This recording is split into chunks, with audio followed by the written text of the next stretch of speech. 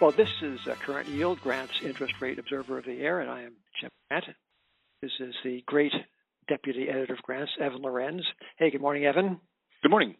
Yeah, well, the interval you hear, ladies and gentlemen, is the physical distance between the recording studio here at the Woolworth Building, 233 Broadway in Manhattan, and Evan Lorenz's private off-site office in the borough of Brooklyn. How many miles do you think this is, Evan, between you and me?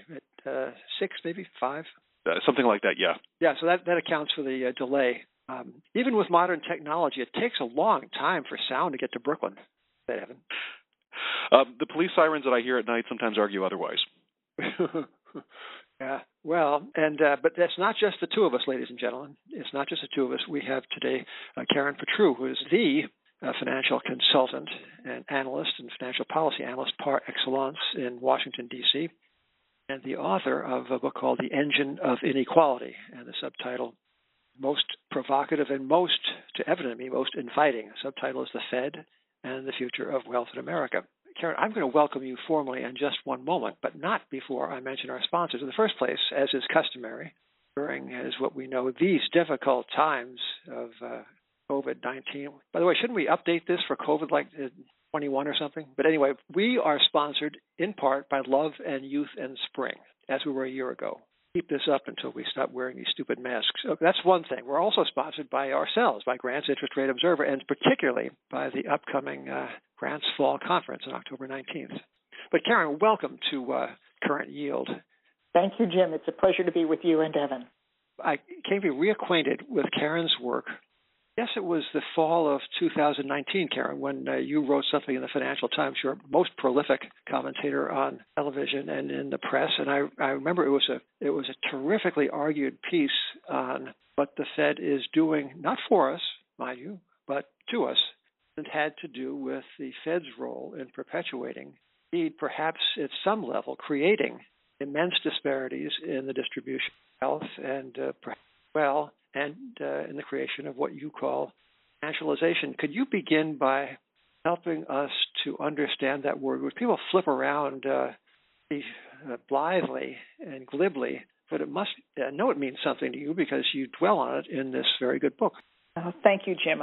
It means a lot to me because I think when most of us, I believe, recognize that disparities in income and wealth have made America a very different country than the one in which we grew up, at least when I grew up, in the way back. When I graduated from college in 1975, the United States had rich people and poor people, but we had a vibrant middle class in which from the 25th to the 75th percentiles in income and wealth, people were pretty comfortable. And there was very strong intergenerational mobility in which parents expected their children to do better than they did, and mostly they did. Back then, in 1975, GDP was evenly distributed. Productivity evenly rewarded the rich and the poor. As of the last data I've seen, top 1% in the United States now receives 312 percentage points more than it did in terms of national GDP than it did in 1975. It's a very unequal distribution of the rewards of hard work. And that's changed a lot about America. It's changed our political system. It's changed our health system, as we saw in COVID. And my book is about how it has both changed the way the financial system works and the role of the Fed. The Fed, I'm sorry, go ahead, Jim, please. You say we're financialized. That sounds like weaponized in some way. What does financialized mean? Financialized means an economy in which wealth results not from hard work or the invention of new goods and services, new types of cars, new types of machines, a Boeing airplane or a Ford motor car. It results from coming up with CDOs squared or companies such as Archegos and highly leveraged total return swaps. That's how you make a lot of money in an economy. And in the economy, output in terms of goods is far less significant than services, and financial services in the services category dominate income and therefore equality. That's a financialized economy, and it's one the United States has become. Karen, I noticed you omitted SPACs. Evan, do you have anything to say about SPACs? Oh, only about 500 things, which is the number of SPACs that are outstanding right now. I only left them out because I forgot, but they're worth mentioning. Evan, what was the one that so struck you yesterday as we were going to press? Canoo. It's an electric vehicle hopeful. They merged with a SPAC in December. They had their first inaugural earnings call on Monday, which was 2 days before this. In their original deal presentation, they said, we're going to build platforms for other OEMs, and Honda's our first partner, and they're going to buy our cars from us. Right. We're also going to sell cars, and we'll also sell cars on a subscription. On the conference call, they said, we fired our CFO. The CEO was not on the call, which led to some analysts asking, is he still work for the company? They have said they've de-emphasized selling to other OEMs. It's not clear whether they still have a deal with Honda, and they said the subscription model is kind of expensive and they don't really want to do it anymore. So within 3 months, they basically have changed their business model, or they discovered the business model didn't work, but they haven't had a single dollar in sales yet, so they still have time to figure it out. Yeah, but wasn't the punchline that after this, the stock was down like 25% or something? After all that, the market cap was still $2 billion? It was still $2 billion after falling 20% yesterday. Well, Karen, hope springs eternal. This is what you're talking about, right? Oh, absolutely. I mean, it's very different if they were actually making the cars and selling the cars. But they're not. They're selling whatever it is they're selling, which is not cars. How do we trace this back to the Federal Reserve?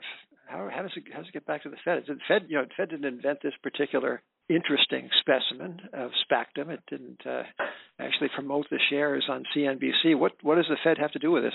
The Fed has to do with the fundamental market dynamic that empowers SPACs and has, in fact, empowered the overall dramatic rise in equity markets and the financial markets since 2010. Once you have a system in which the Fed puts rates negative in real terms and takes trillions of safe assets, treasuries, out of the financial markets, you have a system in which the only way to earn a return is through speculation, yield chasing, as insurance companies have done dangerously for the last decade, and high-risk investments like Canoo. And they've worked because the third thing the Fed has done is it's put a safety net underneath the market. 2013, when it made a faint effort at reducing its portfolio. There was a now famous taper tantrum, and Ben Bernanke said, oh, never mind. Bond markets only shuddered a little bit, then that terrified the Fed, and they said, oops, never mind. In 2018, the Fed again said, well, we're not going to stop amassing our portfolio, but we're just going to let it run off. We're not going to buy new, but we're going to keep everything on and just let it gradually sort of begin to evaporate. About 6 months later, we had the repo market collapse, and the Fed immediately stepped in with huge investments in the market. And clearly, and then again we saw in 2020. Now, in crises, the Fed is supposed to be a provider of emergency liquidity, but that's not what the Fed's been doing since 2010. We saw Jay Powell in 2018. The Fed tries tentatively to raise interest rates just a little bit. Equity markets complain. Powell rushes in January of 2019, and FOMC reverses course. So there is no risk. Well, I mean, we know there's no perceived risk. There is plenty of risk. Oh, yes, I'm sorry. Yes, exactly. Yeah, I want to get back to a word that both you and I used, and I think I used it kind of without thinking much about it. But I used the word with respect to wealth distribution. But nobody's distributing it, right? Doesn't wealth come to those who work and save and who, to be sure, to your point, Karen, play the game, buying low and selling high? The word distributed looks like kind of a sneaky collectivist notion, right? I can hear the Socialist Workers' Party saying that the distribution of wealth, as if there were something besides the invisible hand distributing it. But maybe, to listen to you and to read Engine of Inequality, maybe that non-invisible hand is the network of policies and winks and nods and forward guidance that the Fed has used to levitate stocks, bonds, real estate, what have you. Maybe that's the agent of distribution. Is that a fair reading of what you're saying in this book? It is, indeed. And that's why I called the book Engine of Inequality, to point out that the Fed, it doesn't mean to, it just has. You say so often in this book, in a very civil way, well-intentioned policies, but these people did well in school. I mean, I'm sure they tested fine on the GMATs and the SATs. And Ben S. Bernanke, PhD.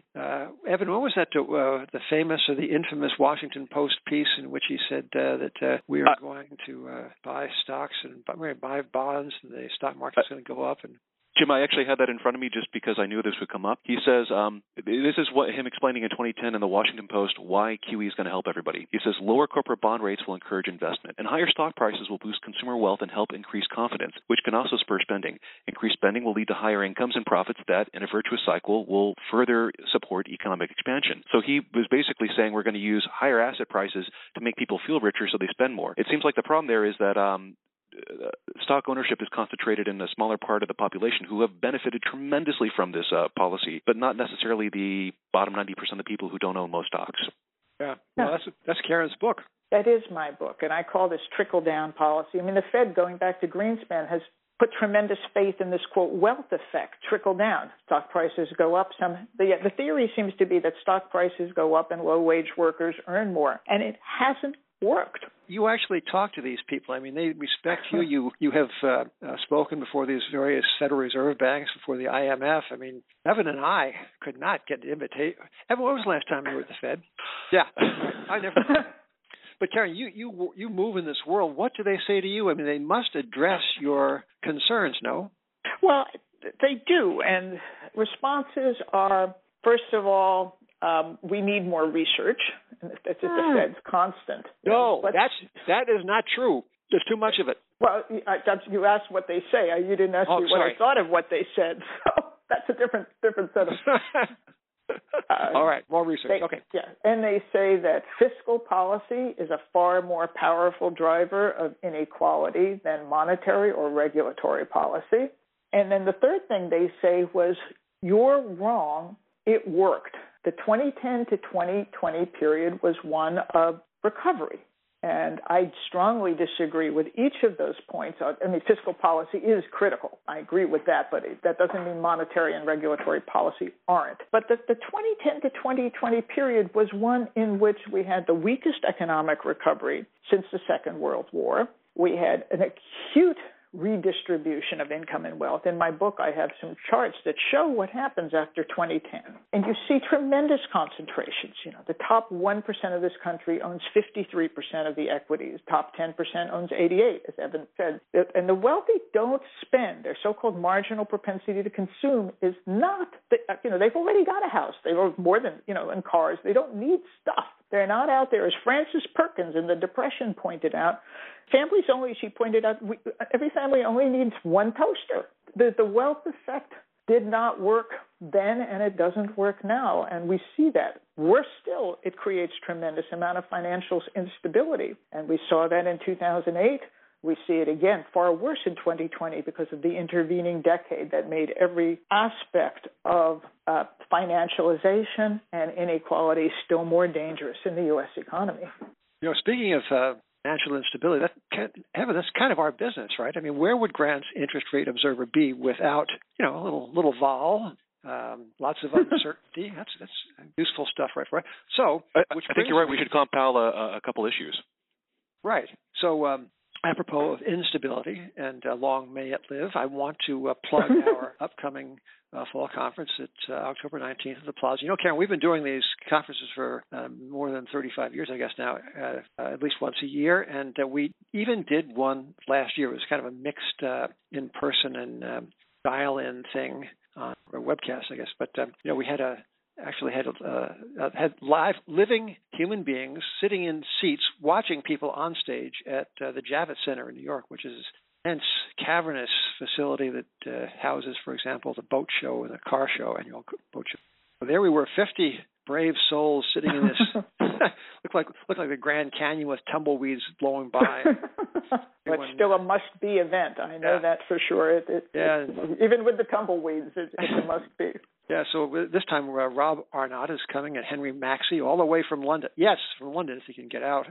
We have Harley Bassman, the Uber Quant and James Rasta, a most interesting stock picker from Coast Capital. We have Rudy Frank, who runs Seabridge Gold. Will Thompson. Will Thompson, Evan, why don't you describe how he approaches ESG investing? Because I think this is a really capital firm that he runs with a terrifically imaginative approach. So tell us about how Will Thompson, in a few words, how he approaches green stuff.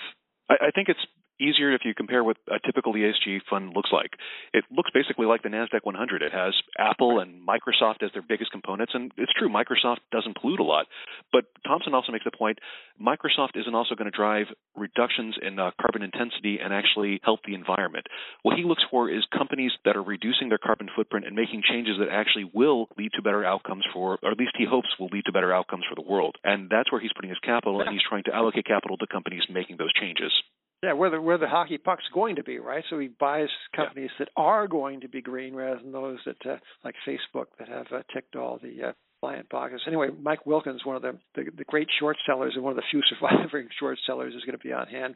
Brian Lawrence knocked the ball out of the park last year, and who knows, is probably doing it again this year. And I'm going to sit down in conversation with another Washington figure, Karen. Her name is Judy Shelton. Oh, interesting. Yep. And she came this close to running the Fed. I'm being on the Fed board, but I lived in hope that she, like you, Karen, asks all the wrong, subversive questions, and she would have been such a tonic for the Reserve Board. But anyway, back to Karen Petru and back to her new and most interesting book, which is called Engine of Inequality, and it's about the Fed and about what the Fed has done to us with respect to exacerbating what might have been underlying trends towards inequality, or maybe not. The Suez Canal was in the news, of course, last week. And in the day, 100 years ago, the Suez Canal was a great disruptive project, because all the capital had been sunk into warehouse space in London to house the inventory that was necessary with the long time required to go around the Cape of Good Hope, and the Suez Canal rendered that capital investment profitless and altogether shook up the world. And Karen, here's a question for you about inequality. Is it not possible that a lot of the prevailing inequality has to do with what used to be called a few years winner take all? New digital kind of investment has dumped imaginable, dynastic sums of wealth in the laps of the innovators who don't need to hire many people to make a Facebook has a tiny employee base compared to, say, the Ford Motor Company in 1910. What about the underlying dynamics of business activity in the digital age? Does that not contribute to your story as well? It does, and I have a chapter in my book talking about the other causes of inequality, and I think the technology boom and the nature of the digital empires that you rightly described is a form of innovation and an important form of innovation. But it would not be anywhere near as disequalizing if it weren't in part into an economy in which an array of things have gone wrong. The educational system makes it increasingly difficult for all but the children of wealthy college-educated people to go to college at all, let alone without debilitating student debt. You look at what the skills distribution in this country and the massive underemployment of high school educated white men, which did not used to be the case because the nature of work, going back to your invisible hand, it used to be that if you worked hard and saved, you got ahead. Now, if you work hard, you're working hard often at 2 or 3 service jobs, and if you save, because Fed interest rates are so low, you lose. That engine of what was once not economic equality, because there was always distribution and rich people and poor people, but of the rewards of work is what makes the United States such a different, and I think why it's such an embittered and angry country now. Let's talk about how you, if you were running things, which for all I know you may one day do, Karen, I'm not ruling this out, the Petru plan for making things better. And I'm going to skip the first 2 because not that they're not worthy, but the audience that we're speaking to is, I think, especially focused on the not so inside baseball stuff about the Fed, but the mechanics of central banking. So you propose that the Fed shrink its portfolio of interest-bearing securities, and that it does something to normalize interest rate. Let's take the first one of these first, that is to say, a far smaller Fed portfolio. That's one of your fixes. So why and how is the Fed going about doing this? Is it start selling bonds now? No, the Fed is buying. I mean, the Fed is buying $120 billion bonds a month. But would you prescribe that it stop that and begin selling instead? I would recommend first and foremost that it issue forward guidance. I think it is really important not to shock the market. No, I know you love vol, Jim, but too much of it is not a good thing. I think we're all agreed on that. We don't need panics. All right.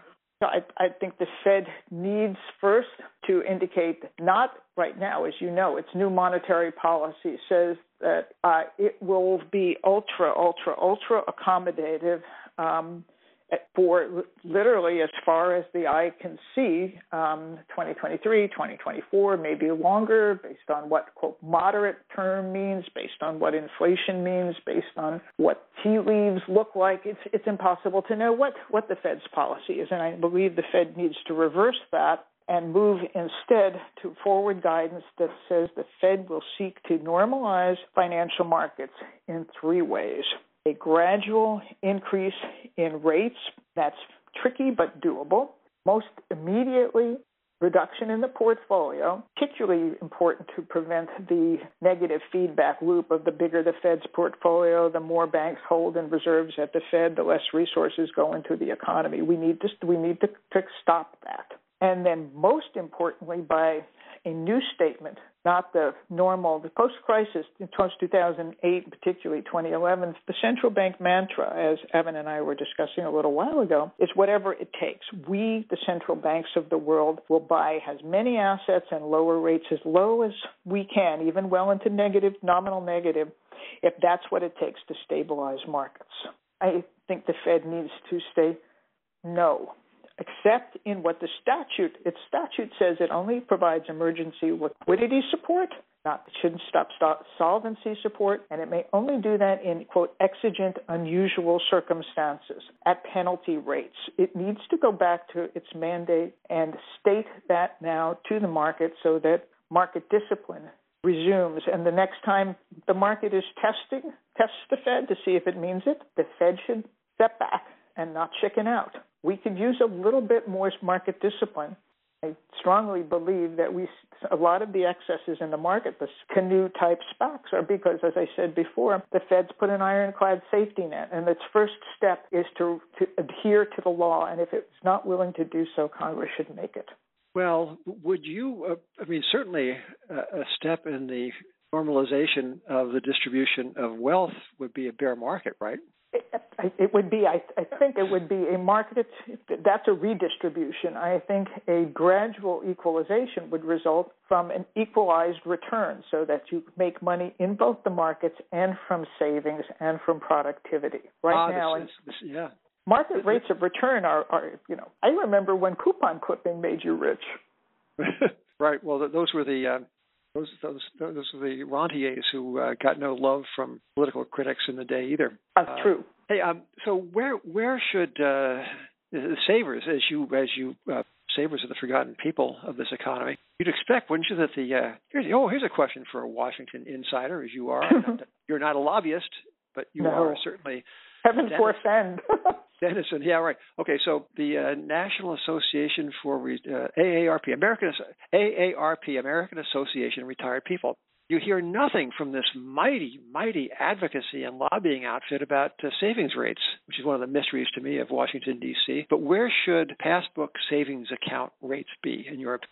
In my book, I call for them to be a living return, right, by which I mean a nominal rate that provides for a real return above, so that savings is a positive accrual. I don't say in my book whether that's 50 basis points or 500 basis points, back in the day when passbook accounts gave you 5%, because I think we have to evolve through that. But I think the fundamental criterion of interest rates needs to be that those who save are not impoverished thereby. Yeah. You talk about a family financial facility. Tell us about that. What do you advocate there? Well, I advocated that last year and I looked at what the Fed was doing in March of 2020. It was very much the same thing that it did in September, October of 2008, which it raced in to rescue the financial markets, which, to be sure, needed it, partly because of the excesses we've just been discussing from 2010 through 2020.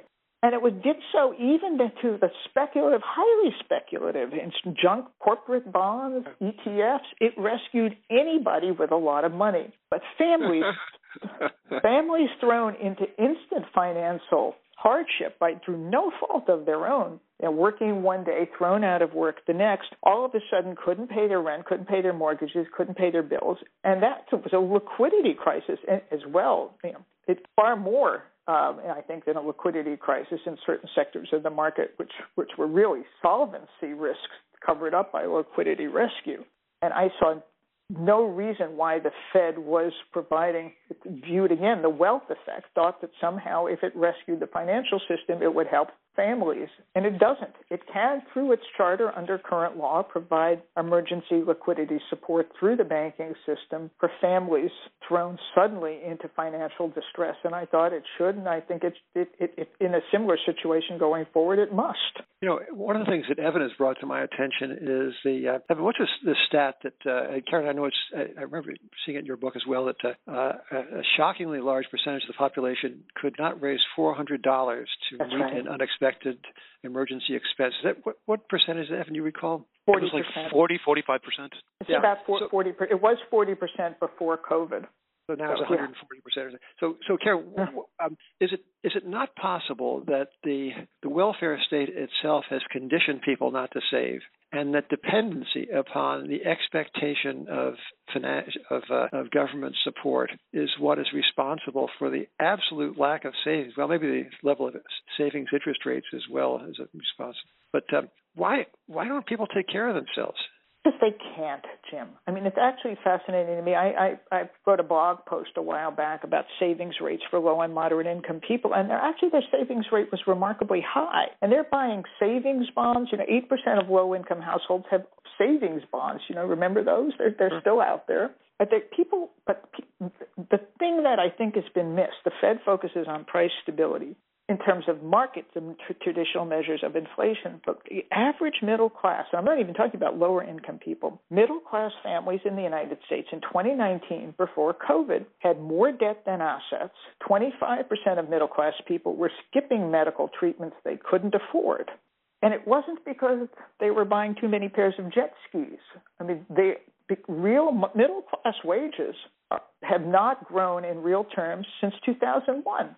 It's hard for people to save when their cost of living, household income was up in 2019, and the Fed took great pride in it. But if you actually look at the statistics, household income was up because more people in each household were working, and they were working more hours. And that leads to higher costs in terms of things like childcare and transport. And people were really, even middle class families were living hand to mouth. Well, there is a constructive tone of anger throughout your book. You often confess to being angry and being Mark, that you have taken a little zig or a zag in your career from analysis to advocacy. But I'm wondering if, in casting your eye over the landscape that the Fed calls cloyingly a good place — I can't stand that expression. Neither can you. But is it not possible that we are comparing it with a netherworld that was the result of unique historical circumstances? I'm talking about the time from 1946 to call it 1965, 1970, or 1971 maybe, when Bretton Woods ended, when the United States was so dominant in a world that had been floored by the Second World War, and that, we had all these fine breadwinner manufacturing jobs. Is that the fair comparison, or are we kidding ourselves that the world has not changed on account of things that perhaps have less to do with the Fed than with the nature of work? Yeah, it's a really important question, but I think I know one thing, which is that the combination of post-2008 and especially post-2020 monetary and regulatory policy has directly and demonstrably caused greater U.S. income and wealth inequality. So it's certainly not a perfect solution. There's far many structural issues that would continue to confront us. But, what are income and wealth but money? And which agency in the federal government has control over money? It's the Fed. It can do nothing but good to make financial policy more equitable. Does it solve everything? No. Can we go back to the middle-class prosperity I knew growing up? I don't know, but I do know it doesn't have to be this bad. Well, one of the features of regulation in the day, and to be sure it goes back several generations, was the responsibility of the stockholders of a national bank for the solvency of that institution. So up until the Banking Act of 1935, when a bank became impaired or insolvent, it was the stockholders who got a capital call, not public or the FDIC, and the socialization of great swaths of credit risk in this country. As a student not only of the present, but also to be free of the past, would you advocate such things as a restoration of stockholder responsibility to get away from the too big to fail idea? It seems to me the cartelization of the banks is part and parcel of the financialization of America. And shouldn't these institutions be less public utilities and more like businesses with actual credit risk and actual owners to bear that risk? Oh, I think that's absolutely correct. I think, in fact, it was the goal. In my book, I talk a lot about this. There's been a tremendous discussion of all the post-crisis rules, the Dodd-Frank Act and so forth, and the tough new capital standards for the banking system, the tough liquidity rules, all that. Dodd-Frank had 12 titles. The first Title 1, created all of these rules for big banks. And theoretically big non-banks, but not a big non-bank's never been touched by one. But Title II created the Orderly Liquidation Authority, which Congress intended to ensure that a financial institution, including a money market fund, including a big bank, including anything, when it failed, was rescued if it needed to be rescued. If bankruptcy was not sufficient, it was rescued only at total cost to shareholders. What have we seen the Fed do instead? Protect shareholders. So not only should what you're recommending, that kind of market discipline, be reinstated by way of the market through shareholders who are at risk, but Congress told the banking agencies to do so, and they never have. It's completely unfinished business. All of the rules governing Title II orderly liquidation have never been completed because I believe the Fed and the FDIC are just more comfortable thinking that if they're in charge, nothing will go wrong. They don't like the market. They don't trust the market. The market zigs and zags, and sometimes it looks scary, and they think they can do better than the market. And that's the nanny state. It really is. Well, I'm not sure what you think, Evan. I think we have solved these problems right here and now. I think between your book and this discussion, all we have to do is implement it. And I know picky. Well, it has been a delight, Karen, to talk to you, and thank you. Thank you so much. You've asked fantastic questions, and I hope folks listen to you and read my book, and we can make a difference, because this country is just too angry, and markets are too risky, and the safety net is just too ironclad. This is a very dangerous set of circumstances that really does have to change. So, Evan, do we go out and buy canoe, or what's the indicator? I would sell it short before I buy it. Actually, I think I just stay away from it. Who knows what the Reddit people are going to do with this thing tomorrow? But Reddit's another topic. But Karen, thanks once more. So on behalf of Love, Youth, and Spring, and the October 19th Fall Grants Conference. Thank you. Thank you for Karen for being here, and for you, ladies and gentlemen, for listening. Until next time, this is Current Yield Grants Interest Rate Air.